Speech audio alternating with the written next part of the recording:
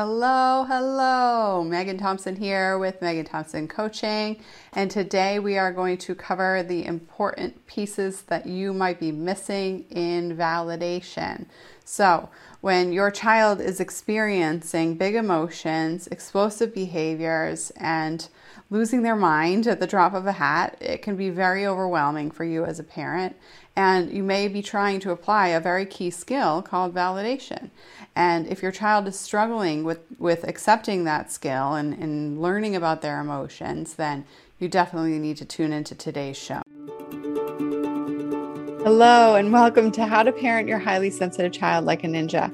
I'm your host, Megan Thompson, licensed clinical professional counselor and registered play therapist supervisor. We at MTC teach parents how to eliminate the daily meltdown and shutdown cycle for your sensitive children and teens. Highly sensitive children make up 15 to 20% of the population, according to research that has been gathered for over a century. And this podcast answers one question: how can you raise emotionally intelligent children, stop walking on eggshells, and help your child express their needs safely without punishments, yelling, or coddling? If you want to know the answer, you're in the right place. Here at MTC, we help parents break out of the meltdown cycle in as little as 8 weeks by supporting highly sensitive children and highly sensitive teens to avoid the yelling, kicking, screaming, melting down, throwing things, running away, slamming their doors, shutting down, isolating, and all of the other inappropriate negative behaviors. And we do that by teaching parents how to become the therapeutic change agent in their own homes. And this is critically important when you're raising a highly sensitive child, that you take ownership of the environment in the household and recognize that the meltdown cycle is a family dynamic cycle. This is not a problem that is solely relevant to your one single child, even if you're parenting an only child. All right, or there's massive age gaps between your kids or whatever, right? It's very important that you notice that everybody in the family plays a part to this problem. And if you are listening in, part of you already knows that. And let's go ahead and dive into one of the key components that many parents get stuck on, which is validation, right? So when your child is experiencing emotions, many times we hear parents talk about the challenges that you can be facing when your child is blowing up and hurting others or threatening to hurt themselves or hurt you. This is very scary, obviously, and it can make your mind wander, and you can also feel not just overwhelmed, but frustrated and stuck, right? And you can be wondering, does my child even need to be acknowledged in these emotions right now? Because they're so big, I don't even think that I agree with them. And this is point number one. Validation is not agreement. If your child is struggling with their emotions and you are demonstrating to them that they don't need to be feeling them by any of the above, any of the feelings, by any of the strategies that we're going to talk to you about today, then it is very important for you to notice how you're contributing to the cycle. So this is where we're going to start first, okay? Many times we hear parents dismiss emotions, and one of the ways that you can be dismissing emotions is by reassuring. When you're telling your child not to worry about something, you are actually telling them that their emotions don't matter. Showing them that their big emotions and their big behaviors are something that they shouldn't be paying attention to right now is absolutely ineffective at breaking out of this cycle. And it is a behavior that you need to be aware of and also work to cease, because your sensitive child is screaming at the top of their lungs, and nobody screams at the top of their lungs if they're not in pain. Now, what's very difficult in this dynamic is to trust that your child is in significant emotional pain, because another pattern that you might be stuck in is in assessing the problem with logic. If your child's emotional intensity doesn't match the logical need in the situation, like their brother took their toy, or there's no dessert before dinner, or you told them to turn off their screens and they're screaming like they're being murdered, then this obviously is a display of emotion that is not commiserate with the matter at hand, right? So there's an uneven emotional display, and this can be very frustrating for you as a parent, but it also can be very triggering, right? Dude, I just asked you to do a normal kid thing to do, a normal responsible person, child thing to do, and here you are yelling at me, berating me, cursing, throwing things. And these are not the values that I model in my home. So what is going on, right?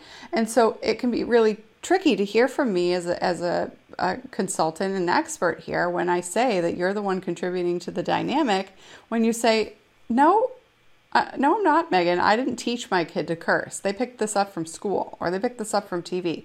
Well, I got to tell you, your child is suffering and they're struggling, and no child who has a solid foundation in their own sense of self and identity and self-concept will use that language for a long time, even if they've learned it or heard it from peers. Why?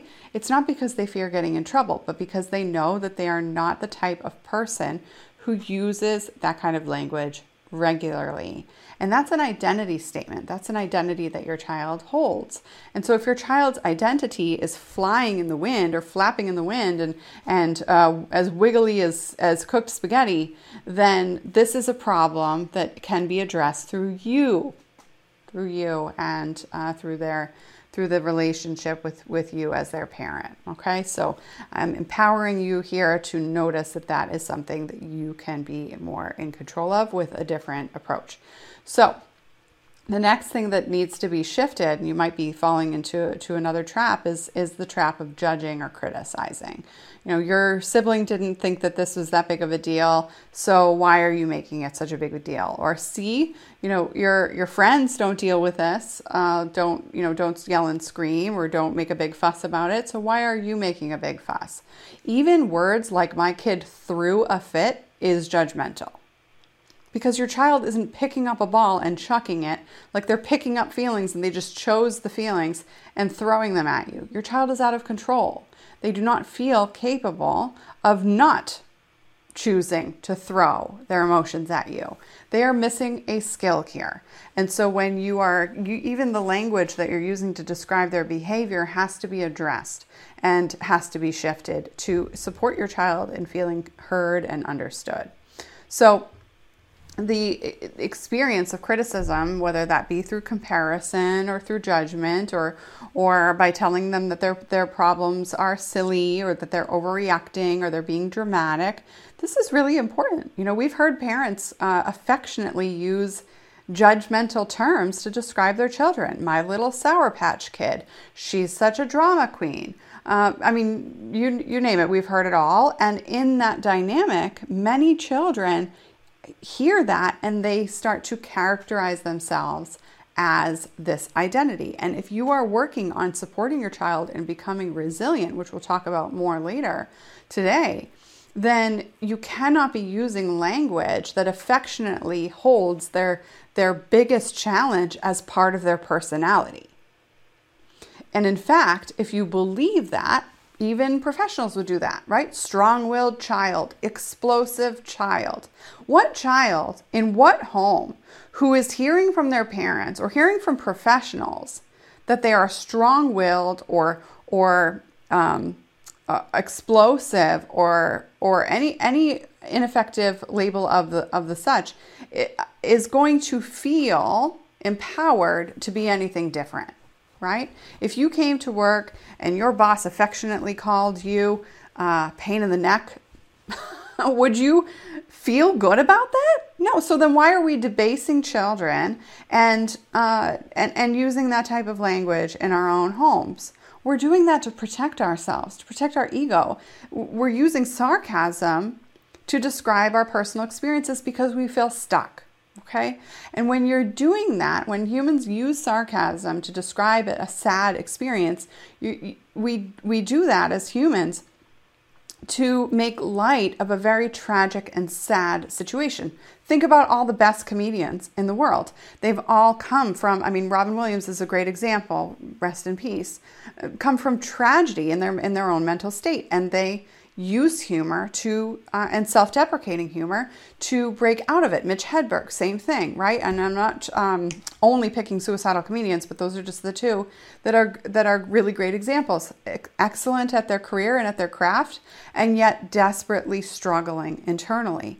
And so when we look at this as adults in our own home, if we are struggling internally and externally in our own home, we can try to find humor as a strength, and you really need to be noticing how you're using deprecating humor.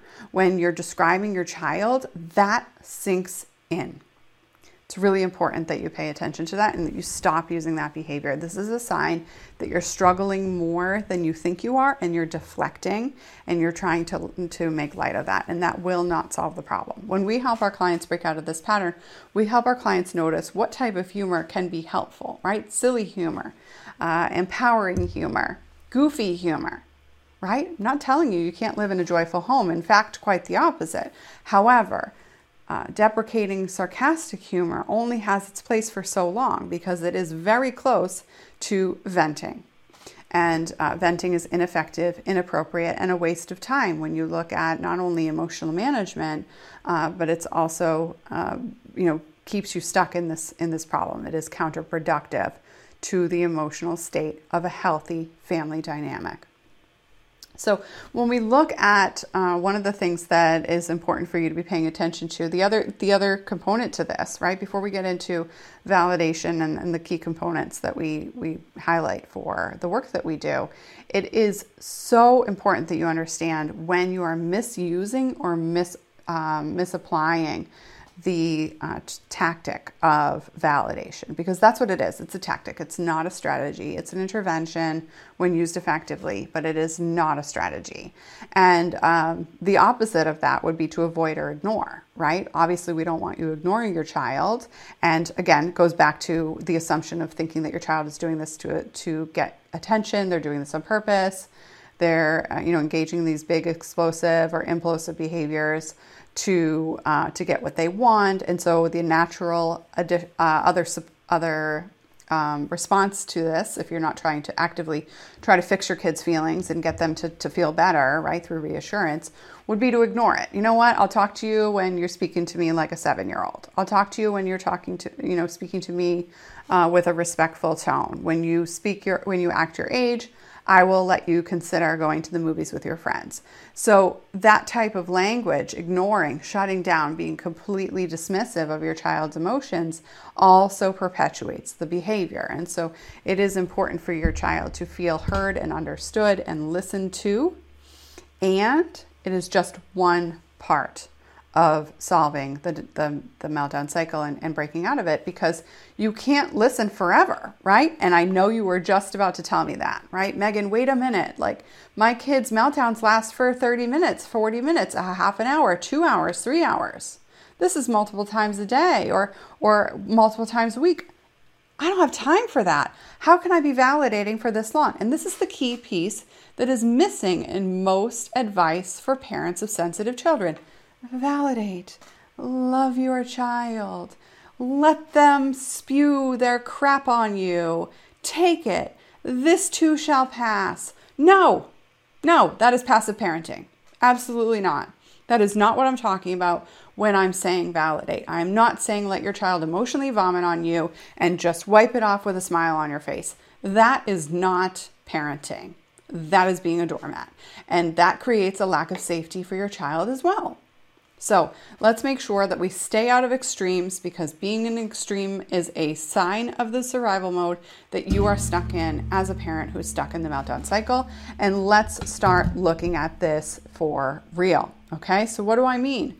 The 3 key advantages to validation that we're going to cover today. And obviously this is a very dense topic. When we help our clients, we spend weeks on this to really get this right.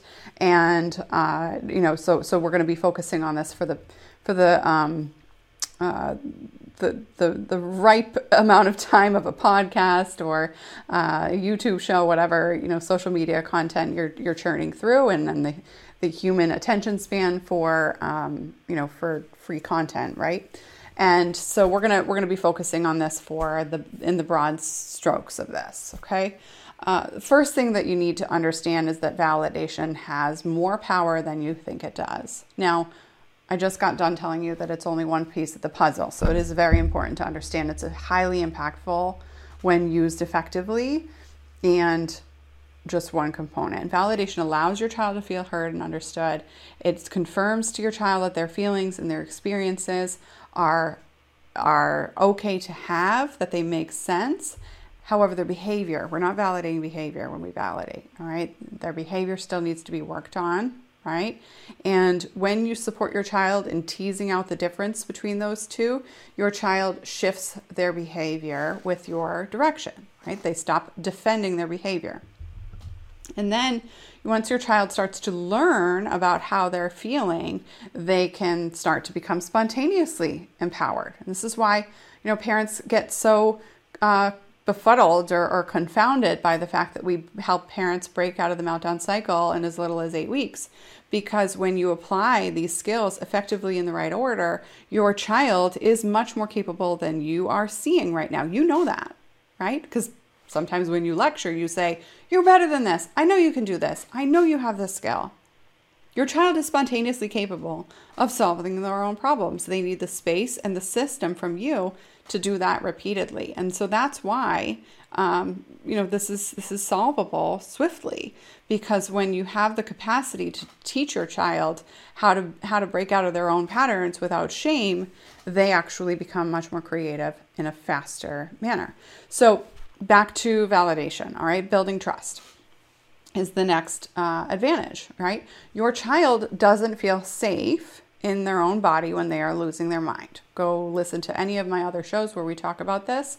This is not that show. What we're talking about now is really anchoring into the fact that when your child feels like they can trust you, they then feel more safe in this scenario, and they start to settle in their emotional experiences. When they settle in their emotional experiences, they start to get creative. You cannot be creative when you're feeling unsafe or when you don't trust who you are bouncing ideas off of, right? Think about working with any professional, or even just trying to spitball or brainstorm with another professional, say a colleague at work, or somebody in the PTA, or somebody in your HOA, someone in your neighborhood you're trying to bounce ideas off of and collaborate, right? If you don't trust that person, you're probably not going to share your ideas with them, because you might be thinking that they're stupid, or you might be, not that other person, though you might also think that you might be judging that other person, which is a different story and a different characteristic. We're going to talk about this in a different place, right? When you're not feeling safe with that other person, you don't trust that they will take your vulnerability, your ideas. Brainstorming is throwing everything at the wall to see what sticks, right? And so if you're brainstorming ideas to solve a problem in your neighborhood or at work or whatever, you want to be able to spitball those ideas with somebody who will let you throw some funny stuff at the wall and see what catches and what's a good idea, right? You have to be in a creative process, and the only way you can be in a creative process is to be in a trusting experience, in a trusting relationship.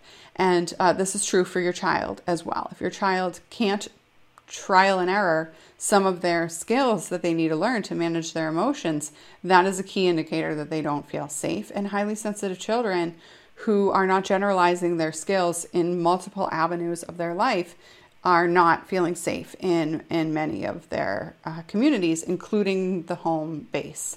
Right? I know that this is hard to hear, and it's something that is critically empowering for you if you hear it with open ears, that this is something that you can change. You can shift out of this dynamic yourself as a parent when you focus on this in the right way. So I want to talk about this because this is important. When you're applying the validation skill effectively, this is perfect. I was just planning on recording the show today, and our client Kevin posted in our private client group, and I want to just read to you exactly what he said earlier this morning. Holy crow, this validation skill is really making a big difference. We've tried to validate before boot camp, but never with this kind of training on how. Twice today, our sensitive kid had big meltdowns, hitting his sister, crying, roaring, throwing things that turned out great.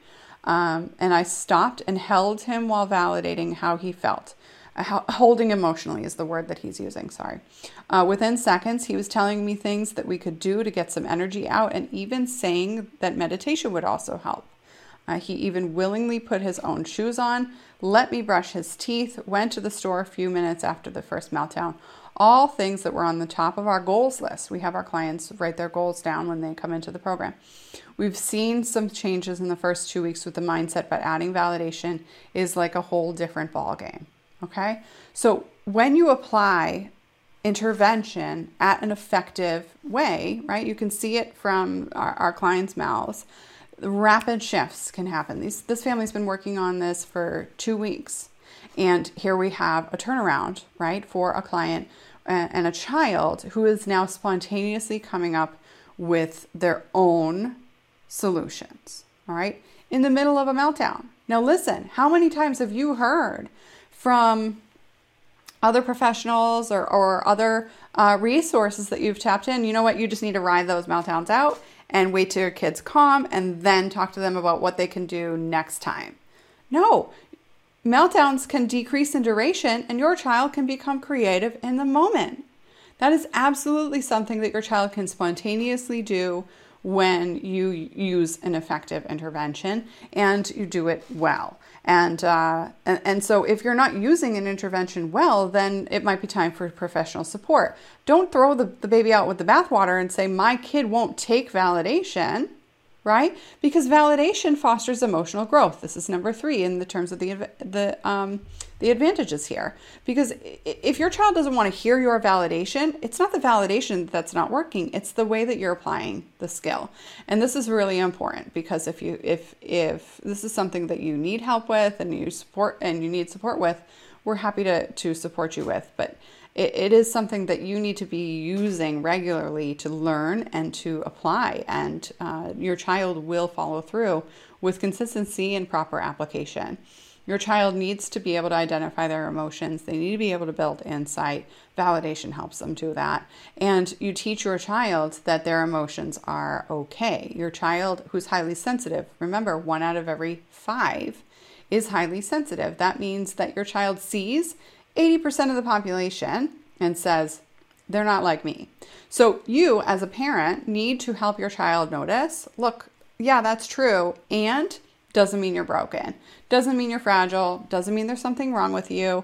Doesn't mean that you have some sort of illness or diagnosis that requires you to characterize yourself as somebody who will never achieve emotional safety in the home, rapidly. With around age 4, 5, 6, 7, no matter how old you are, etc. And this is a message that your child needs to hear without shame, without blame, right? Playfully, as I talked about earlier. All of these are principles of what we teach our clients, and it is incredibly important. When you break out of this cycle and you do it effectively, you can see these positive and effective results quickly. So that perspective, your child who's highly sensitive is highly introspective, highly focused on how their emotions impact others. They might not be acting on it. They might not be showing you that, but by nature, they are processing things deeply because that is what the trait is all about. It's not a deep feeling process. It's a deep process. And this is one thing that many, many, many professionals who don't understand the trait effectively or as experts like we do here at MTC start to mischaracterize. They call it deeply feeling kids. They call it strong-willed. They call it spirited. None of that's based in research. It's all just big picture generalization. Yeah, I've seen kids like this before. I've seen their meltdowns before. Yeah, they feel really deep. Must be a deep feeling problem because I've seen this. No, if you studied it and you understand the research behind it, you recognize that this problem is actually a processing issue, especially when met with confusion and a skill gap. It's a processing concern with a skill gap, then leads to the meltdown cycle. Then it's a completely different ballgame. You can't be just focusing on validation. You can't just be focusing on setting limits. You have to be working on more than that, and teaching coping skills, etc. And you have to be doing this from yourself as a parent. And it has to be broader than that for your child to experience the world from an empowering place. You need to be feeling empowered as a parent, and you need to be demonstrating and teaching them that they can rewire their own brains. And you can be the one to shift them out of that as well. This is one of the things that we teach our clients through our resilience rewiring protocol, trademark pending. And the focus here is noticing for your child that they have the capacity to manage their own emotional state. Because isn't that what you've been trying to teach them for all this time, right? Young children can learn that skill. They can tell you what they know helps. They can tell you what they want to do next time, and they can do it in the moment, right then and there, before your eyes. And if you want our support in figuring out if we can help you get there, then I encourage you to book a call with our team, because this is not a pattern that you have to live in for long. All right. Talk soon. Thanks. Thank you for joining me on this episode of How to Parent Your Highly Sensitive Child Like a Ninja. We release a brand new episode every week, so be sure to click subscribe. If you like what you've heard and you're interested in seeing if you're a fit to work with us at MTC, here's what I want you to do next. Head on over to meganthompsoncoaching.com/call and book an appointment with our team. We'll get on the phone for about 60 minutes, and we'll get you clarity on where you're stuck in parenting your sensitive child or teen, what your goals are for supporting your child's development. And if we can help you, we'll get you started on knowing exactly what to do to eliminate that meltdown cycle. Eliminating the daily meltdown cycle does not happen by itself. You need expert guidance to make it happen. And we've helped hundreds of clients from all over the world end that cycle in as little as 8 weeks. So to see if we can help you do the same, head on over to meganthompsoncoaching.com/call. I'm Megan Thompson, and we look forward to speaking to you soon.